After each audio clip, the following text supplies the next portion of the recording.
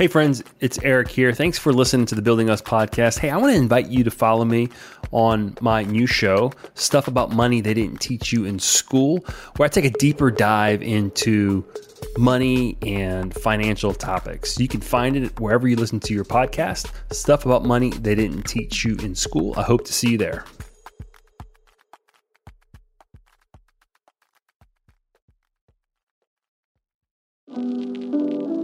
Several years ago, I had a conversation with my oldest daughter, and her question was, well, why don't you go out and buy a Mercedes or a BMW? We could afford it. And the response was, well, yes, I could. However, if I did that, we couldn't afford to do all the other things. Well, we could afford to, but we would have to make cuts elsewhere. Well, if I were to go out there and purchase that large purchase, that Mercedes or that BMW, I no longer have the means to be able to put money aside and save for the future, to be able to give to them. I want my children to be in a better position than what I'm in today.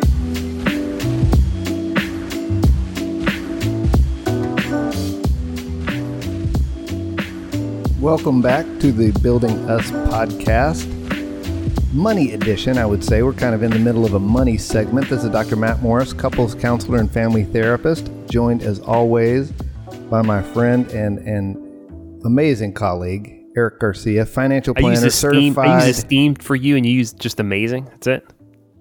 I mean, you already used Esteemed, number one, and number two, you're slightly lower than Esteemed. I was trying to find a word that's up there, but not too high. Okay. We were just talking off air about ribbing, and until I heard that you're going to talk some mess today. But we're this episode we're talking about best financial advice. Just make a comment about our last episode or our previous episode on worst financial advice. So if you haven't heard that, go back and listen to it. We all received some bad financial advice. I'm sure you did as well. So you can relate. Eric, today we're also joined by a friend and colleague, Xavier Angel. Xavier, welcome. Eric got amazing. I'm not amazing. You are angelic. You're angelic, my man, and you're also in the financial services industry. I don't exactly know. Yeah, financial advisor, right? Correct. Yes. You give good advice all the time, I imagine. I do give good advice. And I guess that leads us into, the topic of conversation today. What's the best advice that we've ever been given? You guys want me to start it off today? Man, he's taking over the show. He's taking over. We ask you on to be like a guest for one show, and then this show you're like taking over. Eric, I could never take over. You're amazing, and Matt is esteemed. Man, I'm angelic. Sure, it's this. Y'all, welcome back to the Building Us podcast. We want to introduce you to our new host, Xavier Angel. Xavier, lead us off, my friend. Take it away. So the best advice that I've ever been given is savings. Begin saving. Don't spend more than you have, and build generational wealth. I've had that conversation a lot over the last several weeks. What is generational wealth? Let me just stop and just say this is a big one right off the top. I mean, you're not talking about like put $2 in your sock drawer. You're talking about generational wealth. Correct. Go ahead. Okay. Okay. All right. So, generational wealth. People ask me all the time, how much should I be saving? What is generational wealth? And when I look at it, it's more. I'll give you an example. I'm meeting with a couple.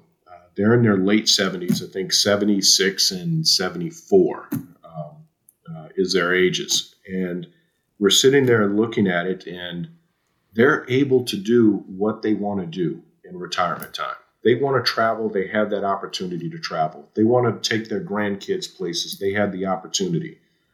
They're not financially strapped by Social Security check and pension checks. They have that wealth there.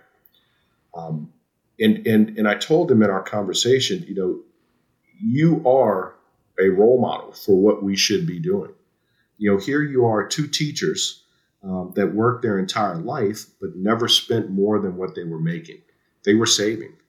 Their goal was to put 10 to 12% of what they made away into a savings account.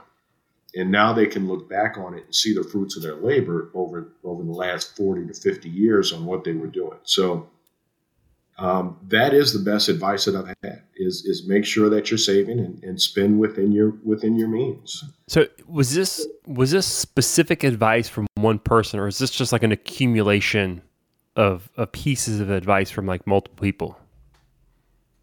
This was a specific advice that they were given when they were working in the Orleans Parish School Board or school system.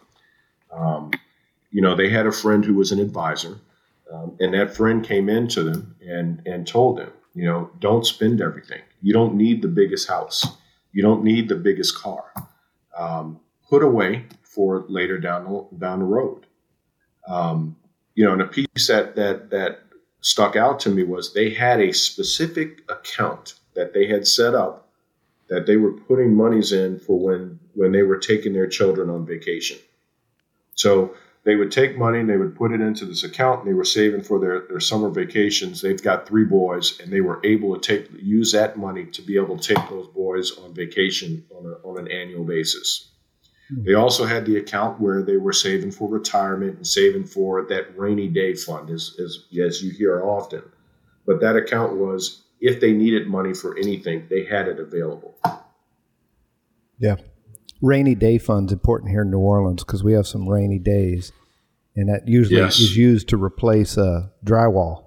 Rainy day fund is now the soggy drywall fund. I call it the oh crap account. Like so, oh crap. Angel, I'm sorry, Xavier, you're talking about generational wealth, though, which means that this money that they're saving extends beyond their generation. Correct. So those are monies or assets that they're accumulating. They have access to it if they need it in retirement time. But this is also wealth that's going to be left behind for children, grandchildren, or great-grandchildren. So it's wealth that's going to be passed down from generation to generation. I have a couple of thoughts on this. I have a couple of thoughts on this. Sorry, Eric. Let me say this before your thoughts. Yeah. Let me have an opportunity here to share, Matt, because I am amazing and I have amazing words to share. So y'all know I'm a little bit of a Proverbs junkie.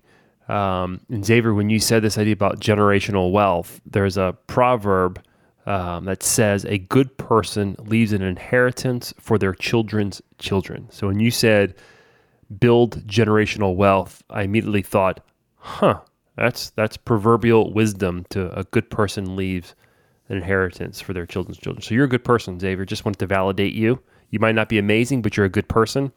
Good person. Thank Matt, your thoughts? you, Eric. You're welcome. Yeah, same thing. I'm aware of this proverb that you're quoting, and it really is this idea that your wealth is not just for you, nor is it just for your children, but it's even thinking beyond you to your grandchildren. I think is a fascinating idea, and not everybody in this country has had equal access to wealth, and so it's not been easy to pass on money multi-generationally like what we're talking about today, and I think that needs to be acknowledged. But the second thought that I have is that Eric, Xavier, can you remember, do you know your great-grandfather's name? Yes. How about your great-great-grandfather's name? No. So no, not my great-great. I know my great. Yeah, so most of us are forgotten in 3 to 4 generations.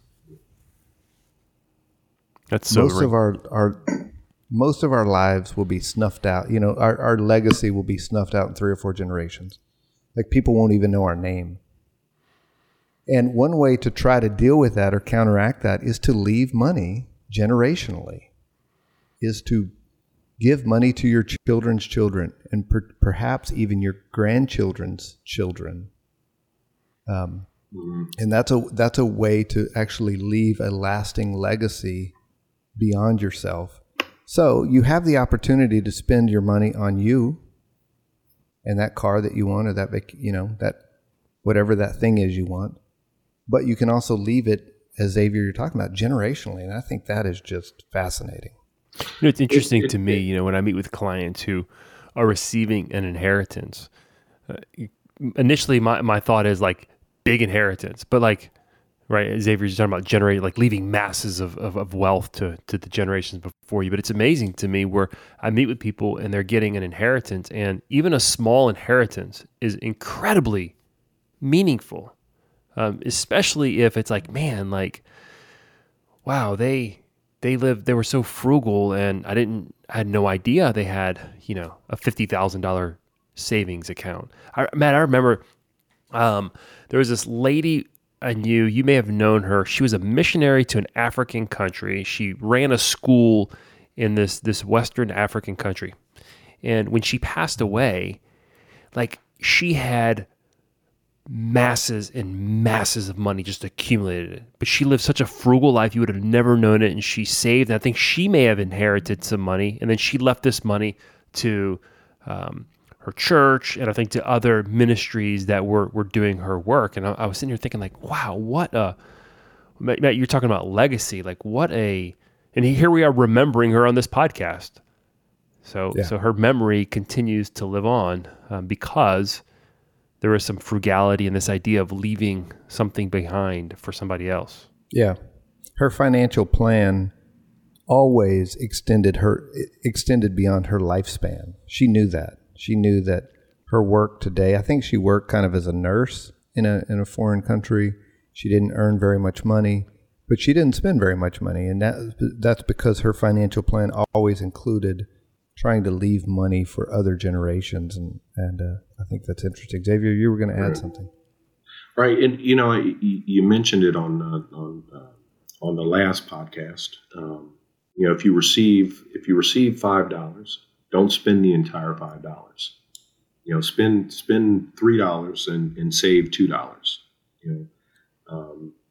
That pair of Jabot jeans. Don't go out there and spend more than what you have on a pair of Jabot jeans. And that's what it comes down to. It's living within those means. Like, Xavier, I'm curious. Like when you're presented with something to buy, let's say like you're looking to buy a car, right? You can buy a BMW. I know you drive a Honda Accord, right? Do you often think like, I can go afford a more expensive car, but I'm going to choose this one because I want to leave money. I want to be in a position to be able to leave money to my kids. And that's exactly my thought. Several years ago, I had a conversation with my oldest daughter. And her question was, well, why don't you go out and buy a Mercedes or a BMW? We could afford it. And the conversation was, or the response was, well, yes, I could. However, if I did that, we couldn't afford to do all the other things, or we could afford to, but we would have to make cuts elsewhere. All three of my kids are in Catholic schools. We try to take that vacation once a year. Well, if I were to go out there and purchase that large purchase, that Mercedes or that BMW, I no longer have the means to be able to put money aside and save for the future, to be able to give to them. I want my children to be in a better position than what I'm in today. And that's why we have to make sure we're saving and we don't buy those big purchases.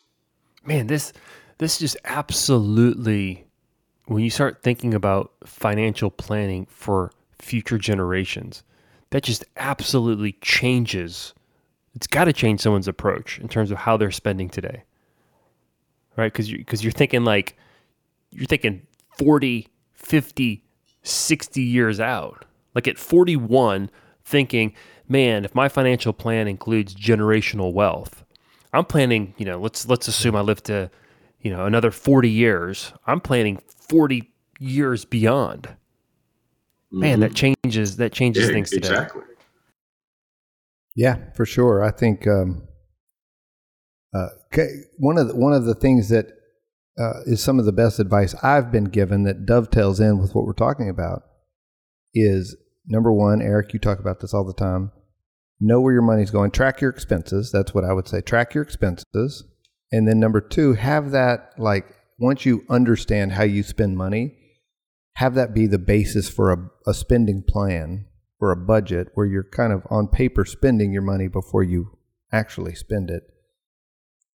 If you're doing that, that will, and part of your spending plan involves putting money away for a future generation. That affects your spending habits today. So instead of buying the BMW, you're buying the car that's really nice, but maybe is $20,000 less, so that you can take that $20,000 and put it somewhere else in your spending plan, maybe your generational wealth column. Yeah. Matt, did I hear you just say that I was the one who gave you the best advice you've ever been given in your entire life? Is that what I just heard? You give me lots of great advice, Eric. You give lots of great advice. I think I feel like you just said the best I've ever been given in my whole life. Seems a little bit of a stretch, but know where your money's going, or track your expenses. See how you're spending your money. That makes a lot of sense to me. Yeah. And so, Eric, now you know why you got that tag as being amazing. Oh, amazing. That's amazing advice. But you stole the show, dude, with your generational wealth, man. So you should have gotten phenomenal or something.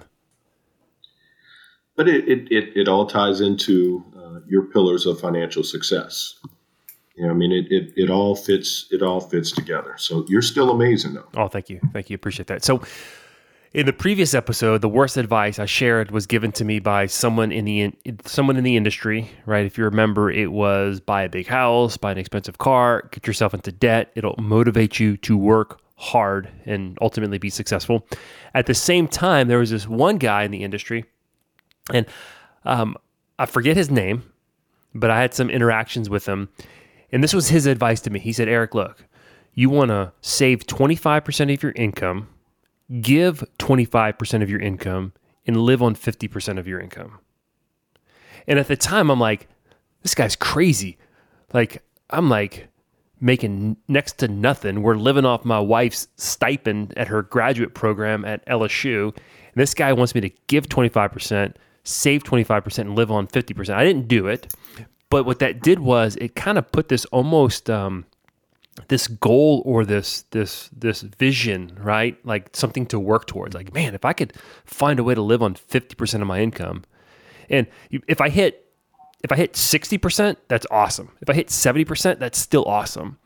But what he did was Xavier, and I imagine if you're going to leave generational wealth, you need to be saving quite a bit of money, 10, 15, 20, 25% of your income. You need to learn to live below your means. And that's basically what he was saying is, hey, look, his plan was probably unrealistic for me at that time, but the principles that it instilled in me was save as much as I can, give as much as I can, and I got to be able to spend as little as possible because I got to live on 50% of my income. And today that still resonates with me. Matt, that ties into what my dad always said. You know, if you make 5, spend 3, save 2. It's the same idea. And it's probably, if I want to pass on generational wealth, Xavier, I probably have to do something similar. Mm-hmm. Save a lot. Certainly I have to be some form of unselfish in terms of I don't want to spend it all on myself, and I'm willing to give it to somebody else, children or charity or something, like in the story that Matt and I shared. And you know, Eric, I think that goes to, because how much you save is going to depend on the individual. Not everyone is going to be able to save 25% and give 25% and live off of 50%. But I think putting together that strategy or building a plan with leaving something behind is what really, that's where you start. Because you can always, and you know, that I'm sure both of you agree with this, you know, you're going to come back and revisit that, you know, as your family grows, you know, as you have children, grandchildren, great-grandchildren, everything is going to change on an annual basis because life happens. So, but I think we have to start somewhere. And that still resonates with you on those numbers. And I'm sure you didn't start there, but you're gradually working to get to that point. And because of that, you'll be able to leave something behind. Yeah, gradually working. For the record, I have not yet arrived to those numbers, although I would love to have those numbers.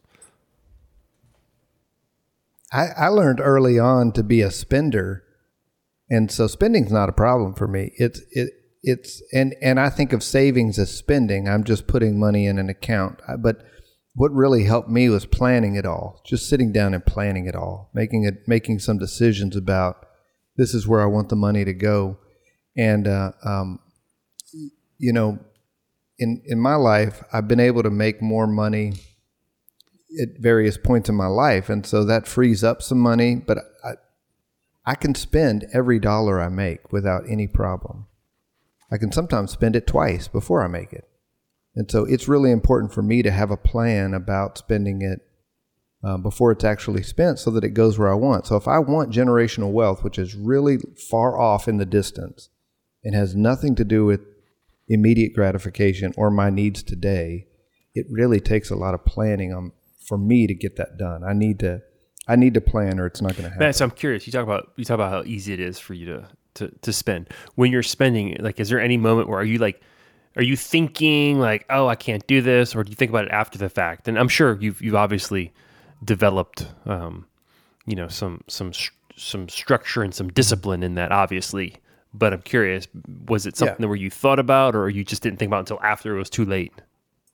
Yeah. So earlier on in my life, I would just say I didn't think too much about it. As long as I had the money to spend, I spent it or could spend it.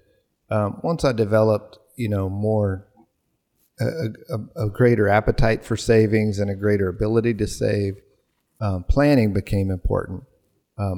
I recognize now, though, that if I spend money on something, if I say yes to something, I'm saying no to something else. That dollar can't go in two places.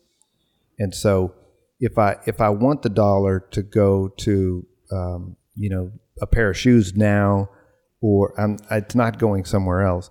If I have a plan that includes shoes and savings and retirement, then it's easier to spend that money because it's allocated already. It's already planned out. But when I'm spending off the plan, like let's say that I'm going to take us all out to a blowout New Orleans dinner tonight, and it's going to cost $500, then I know that money, I would be thinking, this money could go somewhere else. This could be invested for a kid's college. We advocate investing in your relationships. That would be a good use of $500 to take Xavier and I out.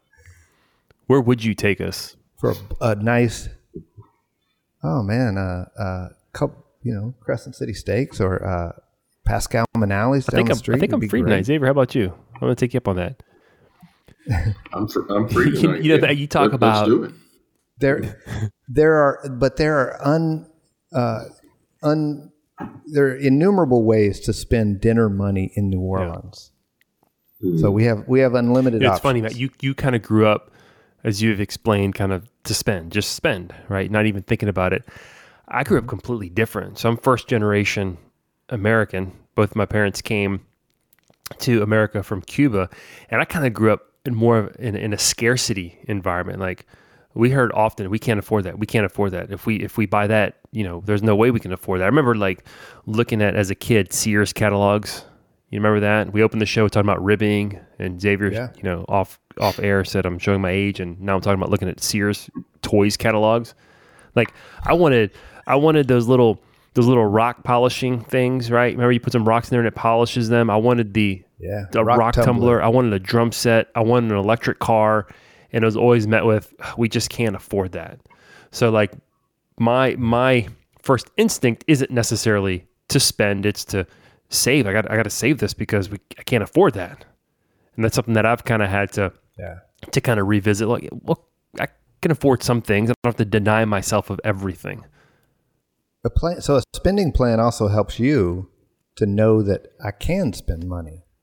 What helps? I do have. What helps me, money. Similar to what you said, is, hey, here are the big important things that I need to spend money on. Right? Here's my house. I got to live somewhere. I got to save for retirement. I got to plan if something were to happen to me, like I didn't make it home tonight, I got to plan for that for my family. So here are the big things that I need to plan for. And then here's everything left over that, hey, if I want an electric car, not like a Tesla, I'm talking about like a plastic electric car from Walmart. Like a remote control go car. buy it, right? But I've taken care of these other big important things first. Yeah, and that's what I've had to learn. So there's a couple things that both of you have been mentioning. Planning is one. The second one that Eric just mentioned was, you're not cutting back on your lifestyle. You're still enjoying life and doing the things that you want to do. However, those limits so that you can still take care of those important things of saving. And I think one of the things that hopefully our listeners take from this episode is planning. You have to plan. If you don't plan, then next month when the AC goes out or the car breaks down or you need a transmission, without having that plan and doing the things that need to be in place, where do you get those monies to take care of those issues? You start dipping into pots that you really shouldn't be dipping into. So I hopefully they're taking that from this is that whole phrase planning. So that's what I want them to take from this. One of the things that I want them to take from this is build a plan, create a strategy. So I have another piece of advice I'd like to share. It's different, but it's related. And that was that you have to spend money to maintain the things that you buy. So if you buy a vehicle, if you buy something of real value, your house, your car, you have to actually spend money to maintain that. And that spending money to maintain something is also a good investment long term. In that the thing that you bought is often lasts longer, or it's more durable, or there's lower maintenance costs in the long run, or it holds its value better. And so kind of, Xavier, going back to what you're talking about planning, is you also have to plan to maintain things. And that is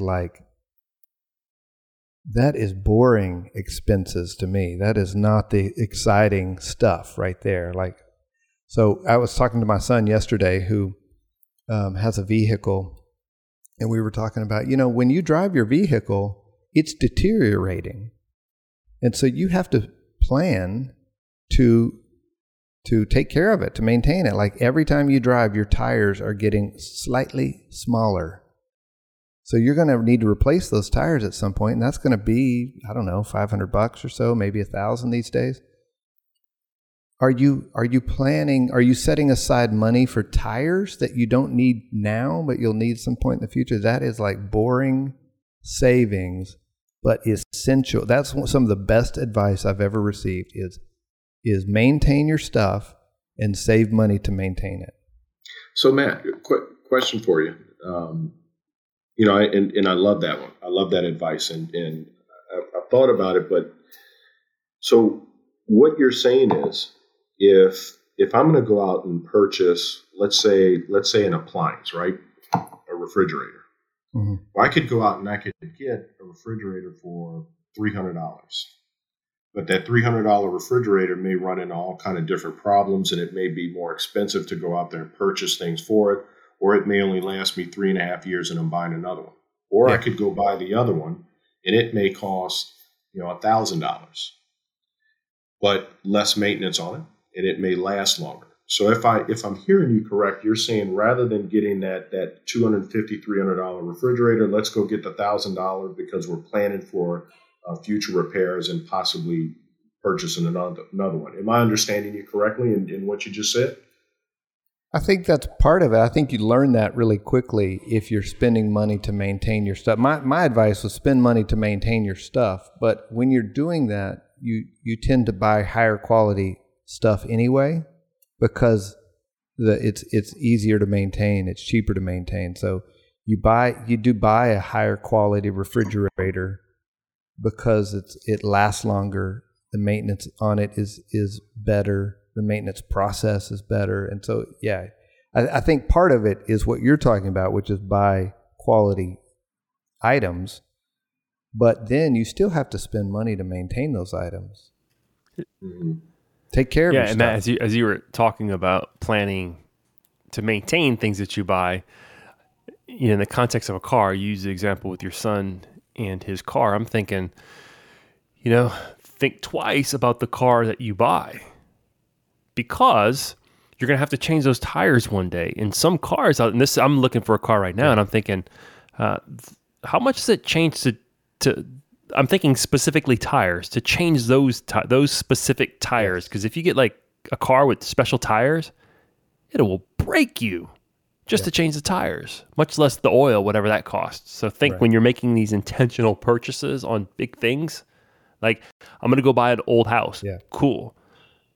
Old houses might come with problems. You might have electrical and plumbing, and maybe there's termite damage. And so think about those things. It's not just the initial cost of what you're buying.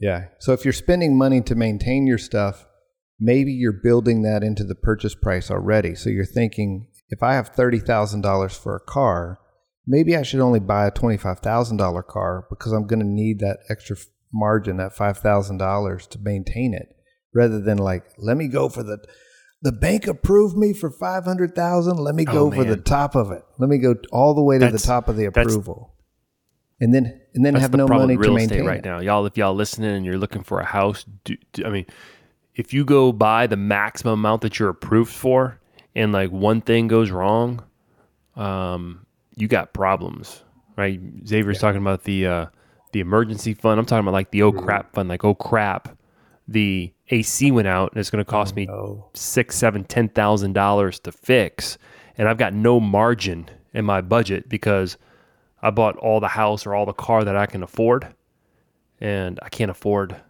anything else. So I got to put it on a credit card, and then now, like, it's just more weight and more burden and more problem. Yeah. And then for the relationship, so now picture that couple laying in that house in bed, not sleeping, stressed, irritated with each other. And now that purchase is now costing you even more in terms of peace and relational security and the connection that you have with your spouse. It's now costing a lot. Now you're going to couples therapy. Now you're coming to see me. Well, that costs a lot. You said we could afford it, right?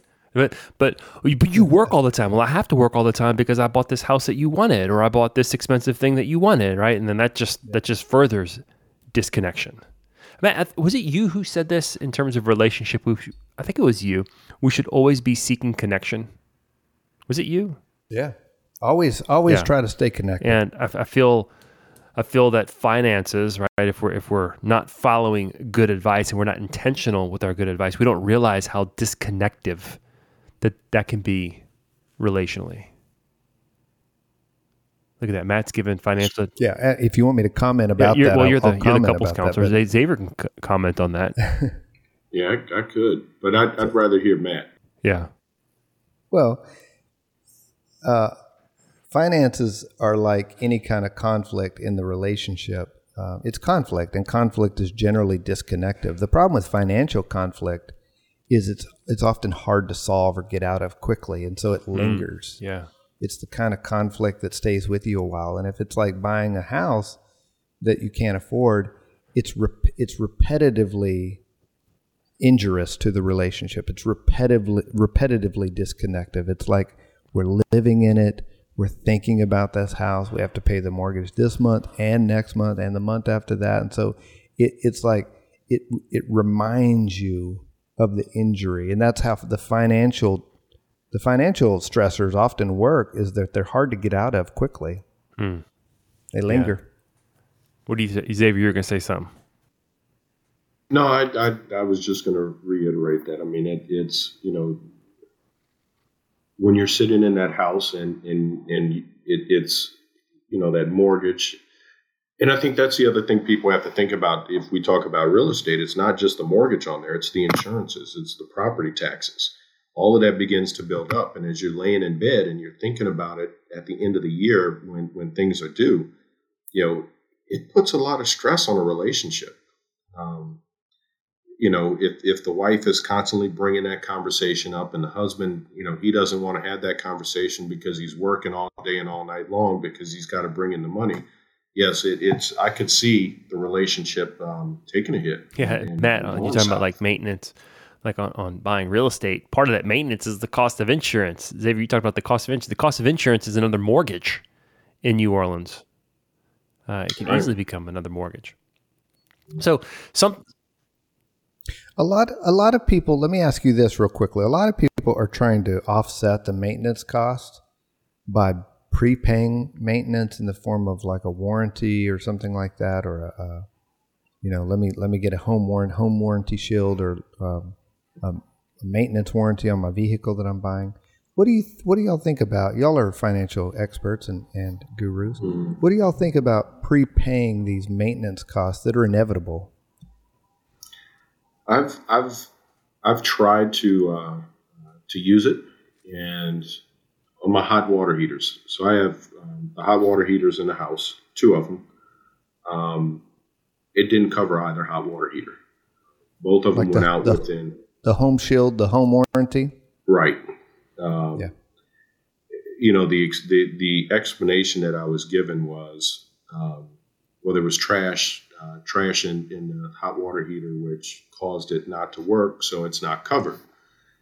So my personal experience with them hasn't been good. I would say, Matt, it depends. I've heard stories of people who've had great success with their home warranties or warranties in general. And then obviously Xavier's had a poor experience with the home warranty.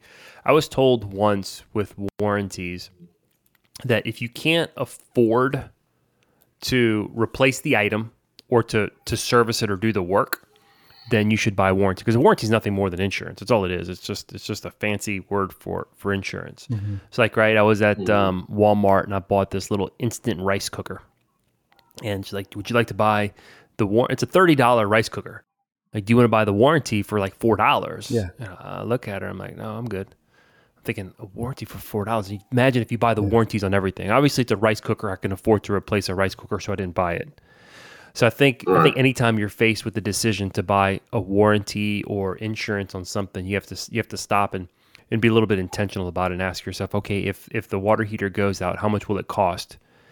Can I cash flow that, or can I save for that? And if I can, well, then I'm buying a warranty or an insurance that I could be saving that money, but that's only specific to this one problem. Mm-hmm. Chances are everything's not going to break, so I would rather save and pay for certain things. I could see, like, if you're buying a car. Yeah, go ahead. Would that be that's going to be your oh crap account? It's the oh crap account, yeah. It's my oh crap account, because something will inevitably break, and I'm not smart enough to guess which one it is, so I don't know what to buy the warranty on. Now, you can look at cars and say, hey, if I've got a car and my car breaks down and I won't have another car, and my car is important for me because I have to use it to get to work, and I don't have enough money saved up to fix my car, then a warranty might make sense. It might make sense to buy a little bit less of an expensive car and get a warranty on it. But so the answer is, man, it really depends. Everyone's situation is pretty unique to them. But I would say, as a general rule of thumb, if you can afford to replace an item or pay for the cost of repair, then the warranty, the only people making money on that are the warranty company or the insurance company backing it. Yeah, so the advice that I got was, you're going to have to spend money to maintain your stuff. And implicit in that advice is that you're going to have to save money to maintain the stuff. You're going to have an oh crap account. And if you don't, you're going to need to buy all these warranties. But if and they might be warranted in some cases, it sounds like, from you two, but you're going to have to pay the maintenance one way or the other, either up front in the warranty cost or at the time when you actually need to buy it. Yeah, as we're wrapping up here, I'm thinking about, kind of like on the last show about the worst financial advice, the common thread was debt. It's somehow related to debt. And in this episode, the best financial advice is, the common thread is save. Save.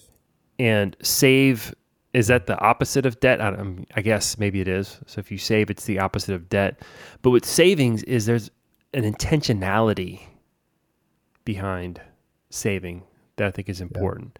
There's a mindset that drives us, that motivates us to save. And one of the things I always like to say is savings should be purposeful, and that once we attach a purpose to our money, like what am I saving for, it becomes a lot easier to save for that. So if I'm saving for generational wealth, man, I can see images, Xavier, of kids having kids and them having an opportunity because of something because of a decision I made today.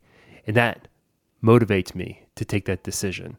I can see Matt buying, looking at cars and thinking, man, do I want the trimmed out model, or do I want to go a model below that's going to save me $6,000 because maybe I do want the warranty, because man, cars stress me out already. I'm not a car guy, and if something breaks, I just want to drive it to the dealership and have them deal with it. So there's some intentionality in saying I'm going to spend less money on the car, more money on the warranty, because it's going to give me a peace of mind. Intentionality, savings and intentionality. So that's good stuff. Matt, what are any thoughts? Closing thoughts on this? Yeah, I have a closing thought. You've given me lots of great advice over the years, and I want to acknowledge that. You one time were explaining compound interest to my kids, and they got so enchanted by the notion of compounding interest that they came home and said, let's set up some retirement accounts. So my kids, like younger than 10 years old, started a retirement account where they were putting $2 of their allowance into their retirement account so that they can see that the compounding interest year after year after year. And once in a while, they don't think about it often, but once in a while they'll come in and they say, Dad, how much money is in my account? And you can see their eyes light up when they look and they see, wow, there's that much. I didn't even notice. I didn't even miss it. And so, you've invested in my kids' future and potentially their kids' future by giving them some good advice early on. And they've been diligent in putting a couple of dollars here and there away for it. But I mean, that could all go to their kids one day. Who knows? That's like generational wealth in and of itself, based on some advice that you've been given. And so, dude, your kids owe me a snowball. I love that. Your kids owe me a snowball. They should buy you a snowball. They can't access the money until they're 65. So you're going to have to. Hopefully, you'll be around then. Maybe they could buy like a memorial snowball in your honor one day for my grandkids. But I appreciate the investment that you've made in the life of my kids and potentially their kids, with just some good sound advice to save, be intentional, and take advantage of compounding interest. Yeah, I think we should always, like, in all of our relationships, I think that we should always strive to leave people better off than when we first met them. Even if it's someone that we don't like, I think we should try to like them and leave them better off than when we first met them. I don't have to interact with them ever again, but can I give them something that's going to better their life? I like your kids, and I'll interact with your kids, even if they don't buy me a snowball. Thanks. Xavier, you have any closing thoughts? I think what Matt just left off with is powerful. We need to teach our children to save. We need to teach our children that as they save, teach them what compound interest is. Because what they're putting away today, whether it's $2 or $5 today, here's what it could potentially grow to when they're 60 or 65 years old. And that's going to be how we start that generational wealth, is by teaching our children at an early age. So I think that's powerful. Coincidentally, I am about to publish a blog on compounding interest. I'll be sure to drop that link in the show notes. Xavier, you got really, really close to an invitation to be a permanent host. You have to work a little bit harder to earn that position, but I think you did good enough to maybe have you back. He could be a sub. A sub. We need a sub. A designated hitter. A designated co-host. Man, That's good. But well, I'm going to work on it. So, I'll build that so that I don't come that close. Yeah. So next time. So Xavier is a colleague of mine. We work very closely together. So if you're a client of mine and you haven't met Xavier yet, you'll probably meet him or hear from him at some point in the near future. Look, having secure and healthy finances and healthy relationships, I don't leave relationships out on this financial episode, takes intention, and this idea of saving is very intentional.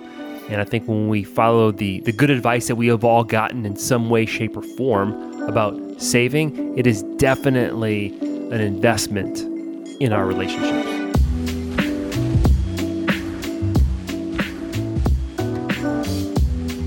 Dr. Matt Morris maintains an active private practice for couples and families in the greater New Orleans area. To learn more about his work, visit drmattmorris.com. Eric Garcia can be found online at plan-wisely.com. His branch office is located in New Orleans, Louisiana. The branch phone number is 504-218-5479. Securities offered through Royal Alliance Associates Incorporated, member FINRA, SIPC. Investment advisory services offered through New Century Financial Group, LLC, a registered investment advisor. Insurance services offered through Garcia Financial Group, LLC. Entities listed are not affiliated.